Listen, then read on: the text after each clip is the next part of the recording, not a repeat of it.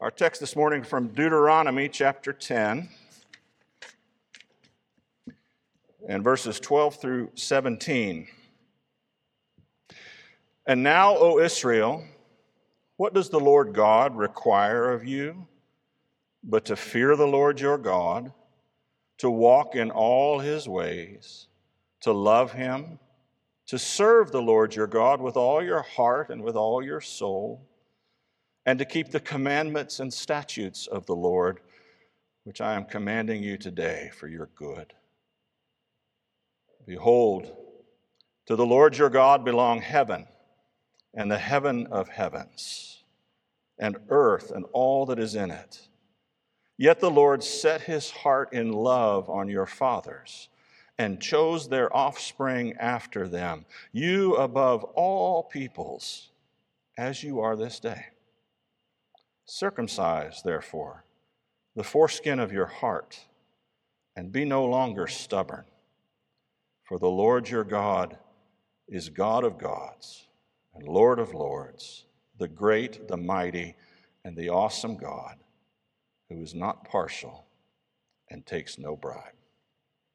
Father, we ask this morning that you would make your book live for us. We confess and believe that when the people of God are gathered in the house of God on the day of the Lord, and the man whom God has called stands up and speaks the word and preaches it aright, that your Holy Spirit enters into that process and your living word goes forth to your people. Father, let not my sin, let not my inadequacy, let not my foolishness stand in the way of that. Minister your word to your people. In Jesus' name, amen. We've all seen those male and female romantic relationships where the man and the woman are admirably matched, and it's obvious that they love each other, and they show this by their affection and their thoughtfulness to each other. They are quick to overlook offense and reconcile. And as a pastor, when I see a couple like that, I tend to feel confident, even if they have to come to me and ask me for something. I feel confident when I perform those weddings, and when they come later on and say, hey, we're having a little bit of a rough patch in our marriage, could you help us out? I think that that's wonderful, because you know you've got a basic posture of goodwill, and these two people love each other, and they're committed to each other. I have some friends back in South Dakota. He's the PCA minister in Rapid City. His name is Art, and his wife is Janet. And they're a very good example in my mind of what I'm talking about. They're just admirably matched. They're devoted to each other. They're happy in each other. Art has Janet's heart. Janet has Art's heart. But then there are other relationships that I have occasion to observe, and they take many different forms, but they're all only variations on two themes. Either one party in the relationship has given his or her heart, or neither party in the relationship has given his or her heart. When those kind of people come to me with those kind of relationships, the second one is actually the easiest to see and the easiest to deal with.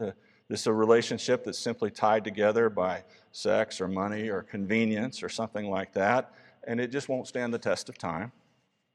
And it will kind of maybe be a tragedy when it dissolves, but it's a tragedy while it's still intact as well. And of course, if children are involved, then it's even more difficult and more of a tragedy. The hardest ones to deal with as a pastor who counsels people are the ones where one party has given their heart and one party hasn't. And that's probably, honestly, the most common counseling situation that I run into. One wants to love and be loved, and the other wants to control and be served. And they say to each other things like, why aren't you doing what I want you to do for me right now? And it's about evenly split between men and women who are kind of pathological in this way. Whenever you have a love relationship where hearts are not freely given to each other, then what you've got is a love relationship in name only. I mean, it may say Mr. and Mrs. X on the checks in the checkbook, and both names will be on a marriage certificate somewhere, and there will be all kinds of nice photographs hanging on the wall, but all of it's kind of a sham. The external, observable things are all there, but the internal reality is not present. Isn't it interesting that the Lord God often uses the picture of marriage to talk about his relationship with his people? As it is between two people, so it is between a person and his or her God. In Deuteronomy chapter 5 and verse 9, God says of his people, the ones who call themselves his, he says, "Oh, that their hearts would be inclined to fear me and to keep all of my commands always, so that it might go well with them forever." Jesus laments this same phenomenon in Matthew 15, verses 8 and 9. He says, "These people honor me with their lips, but their hearts are far from me. They worship me in vain. Their teachings are but rules taught by men." This is the distinction that lies behind the great divide in what we might call the Christian religion. The issue is the attitude and the disposition of the heart. And that is what distinguishes between a person who is saved and a religious lost person. The Lord God wants your heart, first and foremost. He does not want your tongue unless it comes with your heart, because all you'll have for him is empty words. He does not want your hands unless they come with your heart. That just leads to pride and self-righteousness. He doesn't want your prayers or your singing or your acts of service or your money or anything else unless those things are preceded by you giving him your heart. In Deuteronomy chapter 10, verses 12 through 16, we have a blueprint of what it looks like to sincerely offer your heart to the Lord. What does the Lord your God require of you? The text tells us to ask. And the first thing that the Lord requires of us is fear. Fear of the Lord. And we talked about this a few weeks ago. We distinguished between the kind of fear that a Christian should never have and the kind of fear that a Christian should have. The old theologians called it the difference between servile fear and filial fear, the respect that a child should pay his or her parents, his or her father in particular. And God says, "I want you to fear me." If you refuse to approach this God as he is, as the great high sovereign emperor of the universe, if you do not approach his holiness while trembling for your own sin and your own unworthiness, if you do not approach him with the stark realization that were it not for Christ's blood covering you, you would be an object of his immense wrath, if you do not approach him as one who owes you nothing, but whom you owe everything, then he does not have your heart. Paul says in Romans chapter 3 and verse 18 that the mark of the lost person is that there is no fear of God in their eyes. Is your heart his? Then fear him. What does the Lord require of you? Second of all, walk with him. It is a recognition that the Christian life is a pilgrimage. It's a journey from birth to death. You and I are all on one journey or another, and God wants his children to walk with him every step of the way of that journey. The religiously active unbeliever doesn't walk with God. The religiously active unbeliever walks in his own path.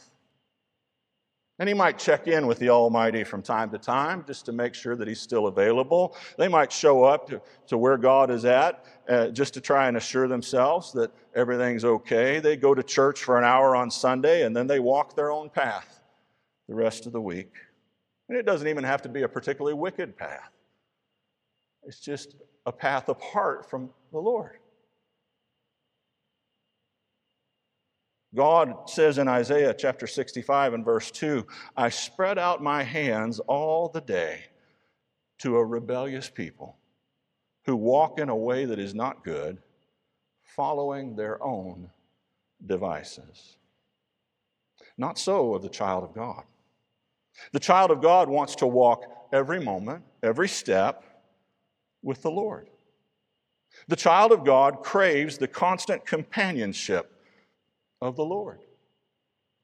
There was a Christian singer who died a number of years ago, but his music just keeps living on, and I really enjoy it. His name was Rich Mullins, and he wrote a wonderful song about this that was based on Psalm 63. We've sung it once.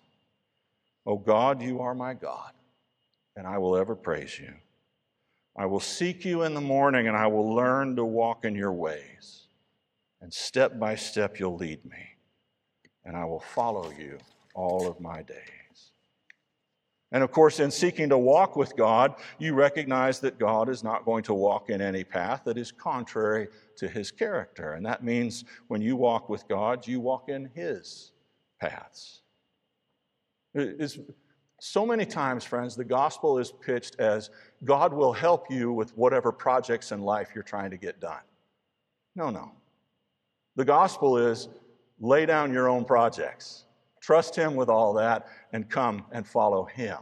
Be born again, step into the kingdom and follow him. Walk with him in the easy yoke with the light burden, and he will give you the rest that you crave. So you got to walk in his paths. You don't try and drag him along on yours. What does the Lord require of you? Number 3, to love him. To love him.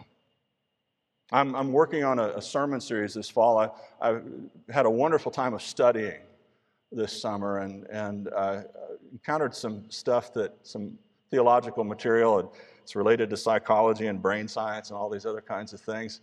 And the key to everything in your life going right is just to love God. If you just really love God, everything else will click into place sooner or later. That's all you got to do. Love God. That's it. The true child of God loves God, and he or she wants to be close to God and wants to please God because God is the most beautiful, the most wonderful, the best, the most excellent thing he or she has ever seen. And to walk with him in his kingdom is like a pearl of great price. It's like a treasure hidden in a field. It awakens tremendous desire. And you see that life with this God is just good. In every way, it's just good. And that the life apart from God is just slop and pain and dysfunction and everything else. But you got to love him, or you won't be able to see it. The child of God, enjoys prayer, enjoys time in the Word, because that is where God is brought most close in a reliable way. The child of God prefers God's love before any other lesser love and recognizes that the love relationship with God is an eternal and lasting one and is therefore more important than any other relationship and any other love. And out of that love grows something else. What does the Lord require of you? To serve the Lord with your whole heart and your whole soul, and to keep his commands. Over and over again, the Bible warns us that those who say they love God and yet freely disobey God regularly and with an untroubled conscience don't actually love God. Jesus says it really plainly in John 14:15, doesn't he? He says, if you love me, keep my commandments. In a similar way, when the text teaches us that loving God and serving God go hand in hand, I think it's amazing to see how many people in the world think that God exists to serve them, that he exists for our sake, that he's there to protect our children and keep the hurricanes away and make sure that we have a happy and a healthy and an untroubled life. But when things don't go as expected, the religious unbeliever turns on God quickly. Where was God when this happened? They demand to know. Rebellion and anger are the order of the day. Whereas the true child of God will express pain and loss, certainly, and he or she may ask God, why? Why is this happening? Because of our weakness, there may even be a period of disappointment or rebellion, but the child of God will always be brought around by the Spirit of God to a heart attitude that is quiet and submissive. Like a weaned child is my soul within me, says the psalmist. I'm at peace. Now, notice one final thing. God says that all of this is actually for our good. Our God is a God who desires our good. Listen to the old Puritan commentator Matthew Henry. He says, "It is really for our present good to be meek and humble, and chaste and sober, just and charitable, patient and contented. These make us easy, safe and pleasant, and truly great." And so comes the invitation in verse 16. "Circumcise, therefore, the foreskin of your heart, and no longer be stubborn." Circumcise the foreskin of your heart. You know, the foreskin covers the most sensitive part of the male body. And circumcision is a picture above all else of sensitivity to God. Or in the words of the New Testament, repent, be born again. A new life is within reach if you will simply admit that your heart is wrong and it needs to be put right. And just come and walk with Him. It's so simple. I'm sorry. I trust you. Your way of doing things is best. My way is wrong. I'm going to come to you, and I'm going to do what you say. And that's going to be my new pattern of life. That's all. That's it. It's all it takes. Repent. Come. Walk with the Lord. Father, may the words of my mouth and the meditations of my heart be acceptable in your sight, for you are my rock and my Redeemer.